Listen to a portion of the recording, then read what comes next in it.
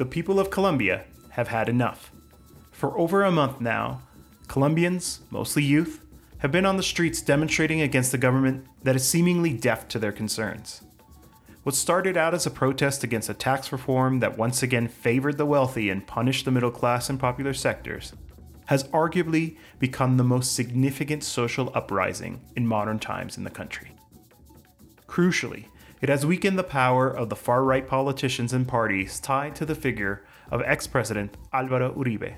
While there has always been an admirable and persistent opposition to Uribismo, what is happening in Colombia is without precedent and will mark the political future of the country for years to come. The events taking place in Colombia also give us an opportunity to analyze the role of social protests and national strikes in advancing social justice in Latin America.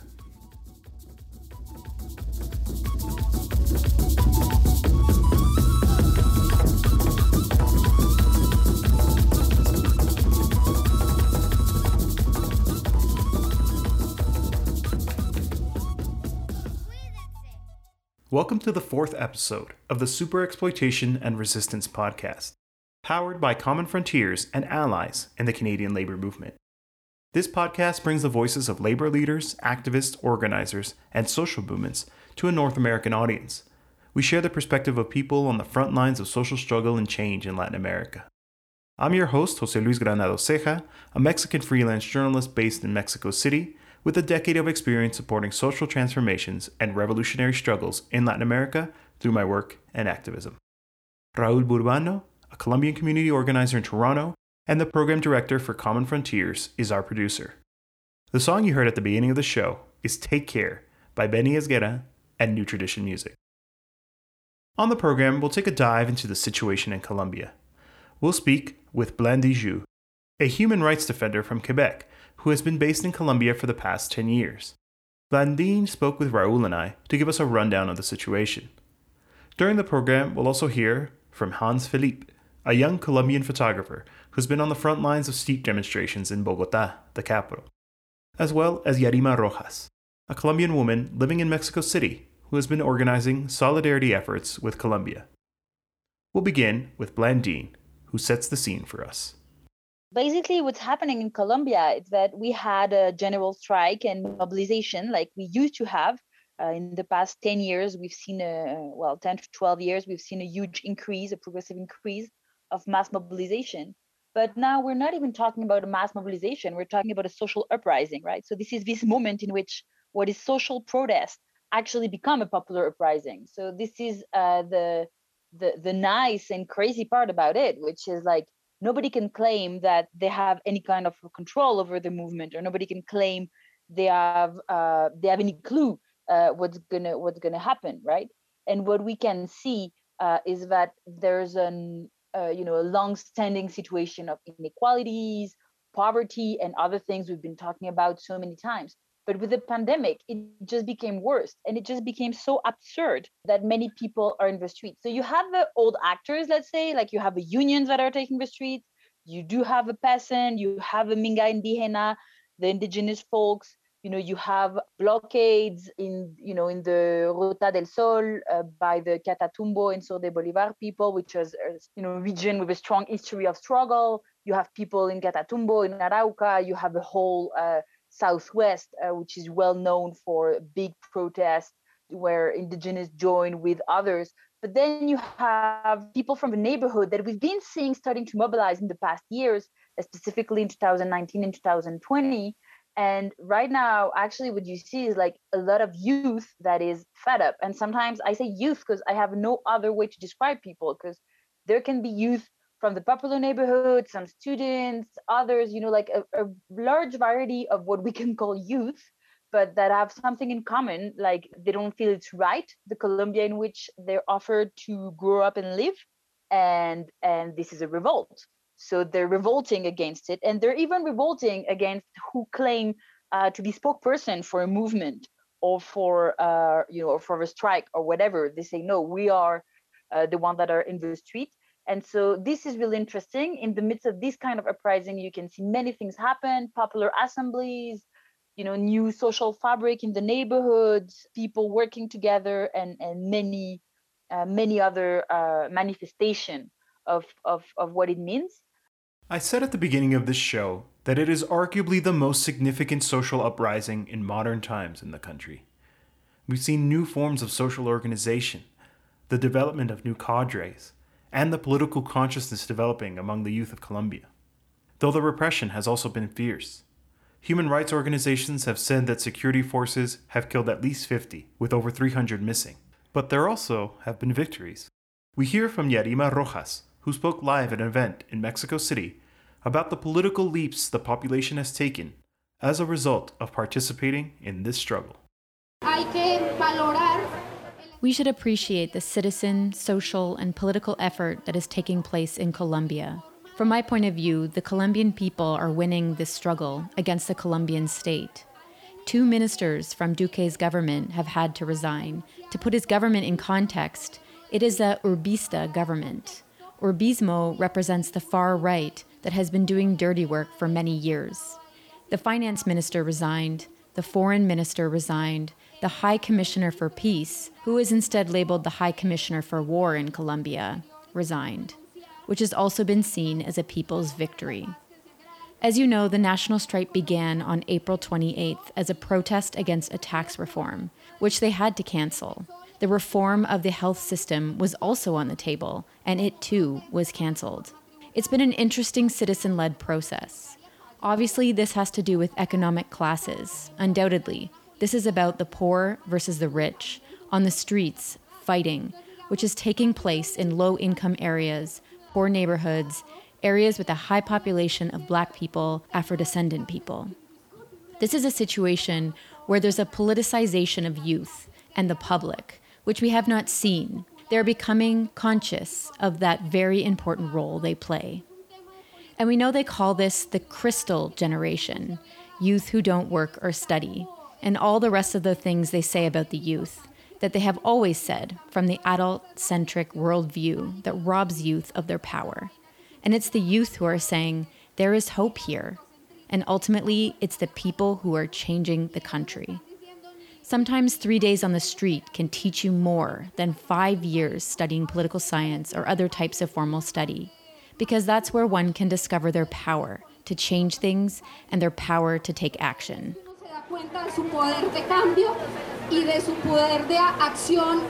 If there's anyone who understands what 3 days in the streets can teach you, it's the youth who form part of what's come to be called La Primera Línea, or the first line.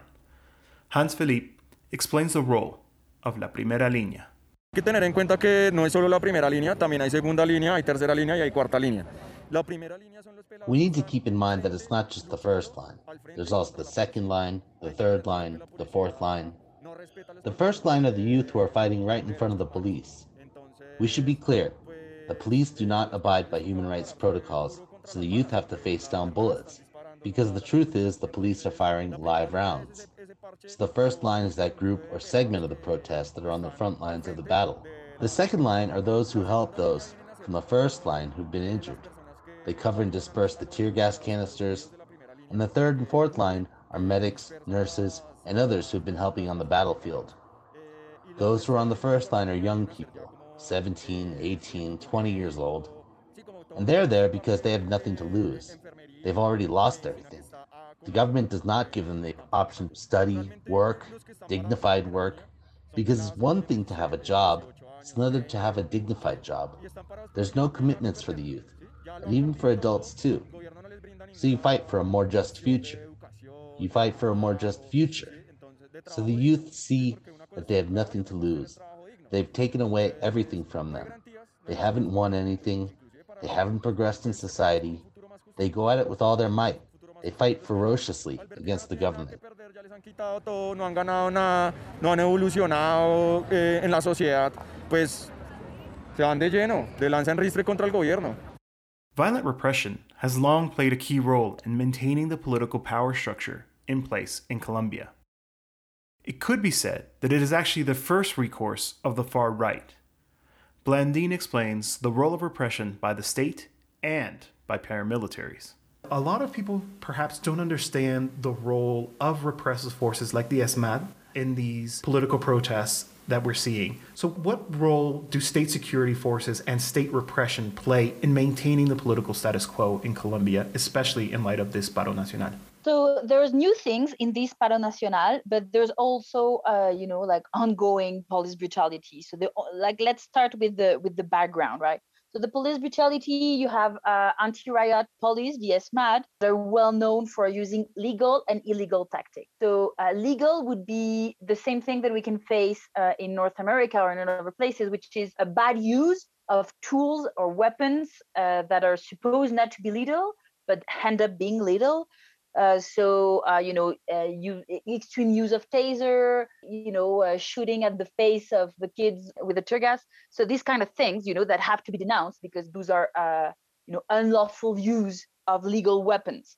But then we've seen since forever that ESMAD has also been known for beating up kids until they die. The case of Nicolas Neira was recognized more than 12 years after court ruled in favor of the family and accusing actually a member of the police for the killing of that kid Nicolas Neira, who was, if I'm not mistaken, around 16 at the time when he was beat up to death in a May 1st protest years ago. So you have, they're well known for that. They're well known for using illegal weapons.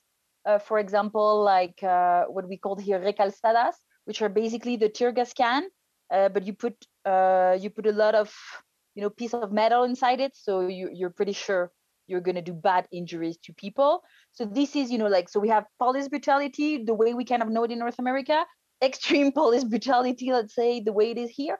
But then you also have the whole paramilitary system on which is based state repression in Colombia, and that do not stop because there's mobilization or not, right? So then there's always been a tendency in the Colombian states to use armed civilians to do the bad job, to do the dirty work, what's been called the dirty war in Colombia and so forth. What's kind of new in this mobilization, though, is that this is the first time that we see white guys with white shirt with expensive clothes on themselves taking their guns. It means they haven't sent the little kid that they pay to do the dirty job usually. They took their car because they were pissed and they went to the blockade and just shoot at people, and so this is a bit intense. And I mean, I've been denouncing human rights violation for many, many years in Colombia, and I'm not usually surprised of something, but I was surprised of this one. I was like, so now we have white trucks showing up in mobilization and just shooting at people. So that explains the crazy amount of people that have been killed, like more than 50 in just a month. And that also explains the rage and the fear. And also it's a bit complicated even for, usual human rights accompaniment mechanism, what you do if the people shoot? Well, nothing, this is way harder in terms of dissuasion, in terms of way to deal with it. Colombia's modern history is one that has been marked by war. First, with the period known as La Violencia, then the armed struggle by guerrilla organizations, which continues to this day due to the failure of various peace processes. But it's a war that, more recently, has been confined to the countryside. The violence of paramilitaries against social movements and social movement leaders is well known in rural Colombia. Hans explains how the ruling class tries to justify this violence in the city. Lo que pasa es que en Colombia toda esta violencia ya se vivía en los campos. The thing is, in Colombia, people in the countryside were already living with this violence, and now we're living through it in the cities. And so the strategy of the government to mislabel social protest in order to be able to repress it, and the tactic works, they use media because the media is allied with the government. So that's where disinformation comes from. People don't have good sources to turn to. That's why I think it's important to look at things critically and not just accept at face value the information the government provides. We must seek other means of getting informed so that people can learn and they can be more aware of what's happening. In our next clip, Raul asks our guest Blandine to expand on this topic. Blandine, you mentioned something very interesting.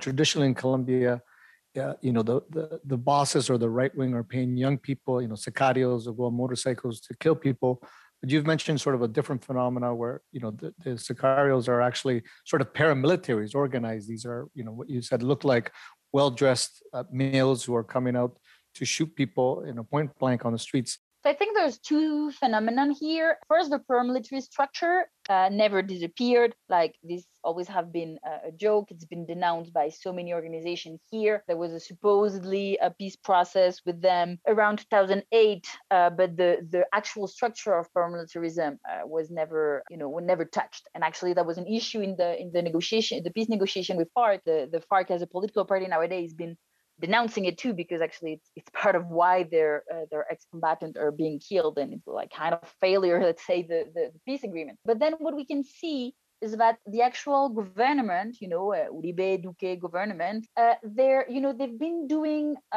public calls in terms of, that legitimacy of the owner, of a small business to defend himself, right? So now you can see on Twitter, like persons who just like take a camera and film themselves, and they're like, yeah, like the police cannot do it by themselves, like people are going to burn out my house and my small business, because they think that vandals are going to attack their business, which is really not what's happening in the streets, right? So there's that class confusion, let's say, between like, what can some type of protest do, which is, breaking banks and McDonald's and things that we've seen in summits and other things. And that kind of confusion of like, oh, my ownership of my small business is in danger, so I need to arm myself to do it, right? And so this is a real danger, because it's been encouraged, and because of impunity, it can happen more and more. For example, we have that terrible case last Friday, after a month of mobilization, of judicial police officer. He was on vacation. He was not on duty. He was at home.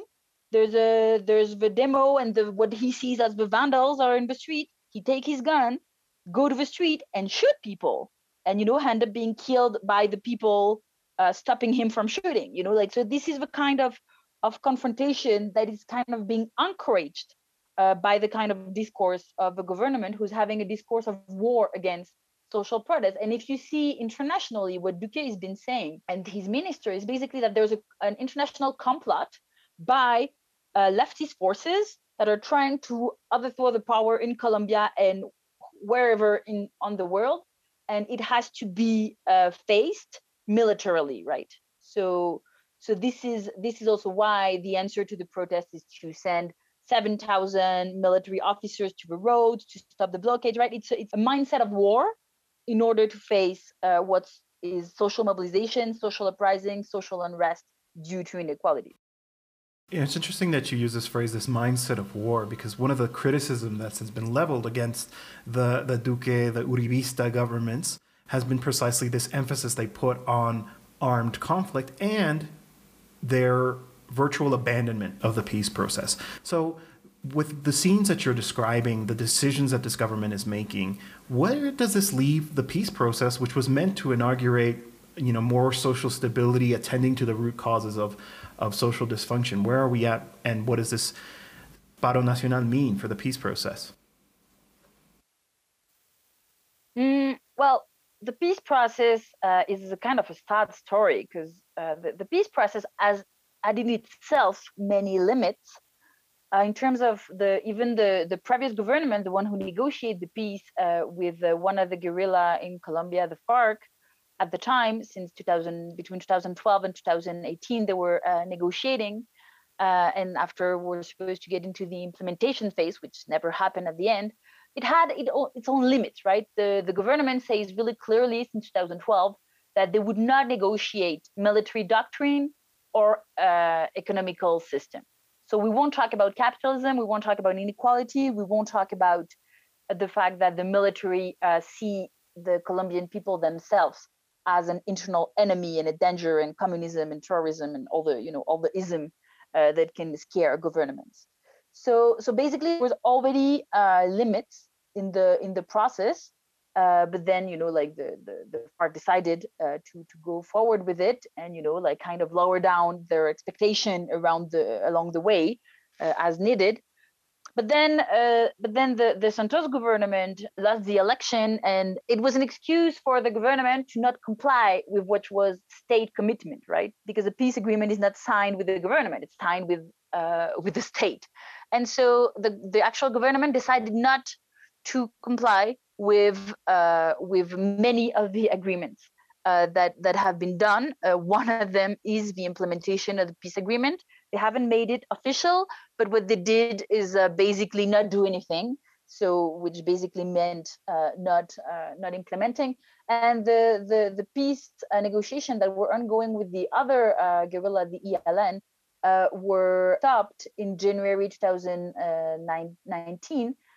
Taking as an excuse a military action of the guerrilla, but actually you do a peace process because you want military action to stop, so you can't ask them to stop before you actually negotiate. And the problem is that the Colombian government decided not to respect the international protocols. So basically, the Colombian government and state in general haven't been complying with any kind of agreement with the insurgency, none of them, or with the people of Colombia, because at the same time that you had a peace process, like what we call formally a peace process between insurgency and government, you had a lot of mobilization process here that ended up in negotiation, that ended up in agreements that were signed by the state and by the government in terms of investment, in terms of ongoing agreements to get the quality of life better.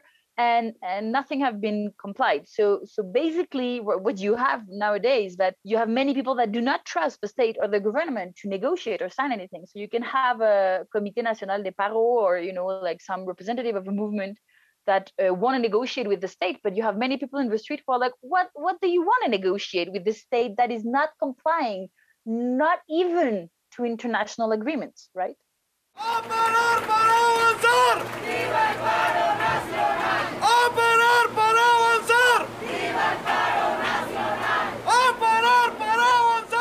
Blandine, in terms of Canada, obviously we're situated, or I'm situated anyways, has a lot of economic interest in Colombia. Whether it's mining as an example or other investments. So it's no surprise that they have been very reluctant to put any pressure on Colombia. They came out with a very weak statement blaming kind of all sides, the protesters and the government, and hoping that peace is resolved soon, type of thing. And I just saw a tweet yesterday that Canada and Colombia had some really successful bilateral discussions. And of course, they were productive, and they were related to trade and investment. They were related to Venezuela, and maybe like a nod and a wink to human rights. What does that tell you about Canadian foreign policy in relation to Colombia?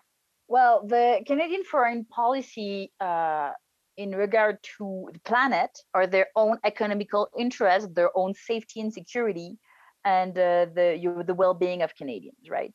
And so that policy means that Canadian embassy, you have, 60% working on economical development and investment and making life easier to Canadian companies, most of which are oil and mining industry based. And you have one or two people that are working on the issues of human rights and the rest of diplomacy, right? So that gives you an example of what are the real intention of Canada, right? I mean, Canada has been in the year between 1999 and 2001 rewriting the whole mining code of Colombia just to make sure that the famous click and claim policy that we're so proud of in Canada, that allows you to put mining above anything else in terms of organizing life and territory. So the relationship between Colombia and Canada is pretty much linked to the extractive sector, to access to resources, and so forth. So basically what many groups have been saying is that, well, Canada is actually, that makes of Canada a war profiteer, right? Because if there's war for at least the last 20 years, and there's companies that are making money while people in the country are getting impoverished. And of course, we also know that Canadian manufacturers armored vehicles that were sold to Colombia. They're called the Incas armored cars, and the companies in North York. And there was a statement out like in 2015 or so saying, they're going to be, going to Colombia. So, these armored, tanks or Hummers on steroids, as people have called them, could be on the streets in Colombia today, repressing Colombians. So it's important to keep that in mind. So we have Duque, mobilizing security forces in massive numbers. The human rights violations seem to be continuing without any end. But at the same time, the demonstrators do not seem willing to give up. We have lots of people who remain on the streets who are determined to see this to the end. But what does that end look like? What happens next? We saw in Chile that it took months and months of protests to put this agenda of a constitutional change on the table. So what happens here in Colombia? Excellent question. I don't know what's going to happen next, but what I know is that there's a process of popular assemblies and people organizing in these kind of processes in their neighborhoods or in their regions, and that's pretty interesting and that's pretty massive. But I think what's definitely happened with social uprising is that it's a process that it's on a longer term than what we're used to analyze, right? So what we see today is the consequences of years and years of mobilization, and what happened in the past month is going to have an impact for many, many years, right? Those kids that are 15, 16, 17 that are in the streets, but have seen all these injustices, but have seen their friends dying and so forth, they're going to get adults and they're going to be the one building the Colombia of tomorrow. So there's something really interesting there. Hans Felipe, who has been on the front lines as part of the Primera Línea, tells us what it's like to face down the police in Colombia. Mucha adrenalina, ¿no? Es un momento de mucha adrenalina porque uno es en un campo de batalla. A lot of adrenaline. It's a moment full of adrenaline because you're on a battlefield. And it's intense to think that at any moment you can be the next one to die as a result of a stray bullet. But despite that, one does it because this feeling and this desire that things get just is stronger. There's nothing to lose. The most important thing is to go out as a community, the whole society, to protest. The youth in Colombia do not want to stop because the number of people dead at the hands of police and the government is too much. It's very difficult for young people to see how they're killing friends. That's why they remain on the street until they demilitarize the city. The national strike will not end. The struggle continues until they tell us what happened to the disappeared. No va a bajar el paro. La lucha continúa hasta que no se esclarezcan también los desaparecidos. What's going to happen next? I'm unsure because I don't really understand the policy of the government. It's like it doesn't seem open to any kind of negotiation. And even if there was a type of negotiation between this leadership, let's say, old style leadership of the protest, the one who first called the strike, I'm not sure that would have any impact on the actual social unrest in the neighborhoods and so forth. So that's why there's many things that are unknown, and I wouldn't say I know what's going to happen. What I know is going to happen from organized movement is that there's going to be a lot of call of solidarity for people to call to come to Colombia to a verification mission, and there's going to be many calls of support. But I cannot say how many people are going to be in the streets when, because I don't know, and that's the beauty of it. We close today's program with a message from Hans Felipe to those in the United States and Canada. El mensaje es información. The message is seek out accurate information. Do not be satisfied with the first thing you hear. Seek out news sources, teach yourselves, read, reach out, and ask people who are living through this crisis, ordinary people, what is happening. And I'm sure people will happily tell them what is really going on. That's the program for today. Thank you again for listening and hearing from those on the front lines. As Hans said, it's important to seek out alternative voices that you won't hear on mainstream outlets. So with that in mind, please share this program with your friends and colleagues. And as always, you can reach out to me personally and provide feedback.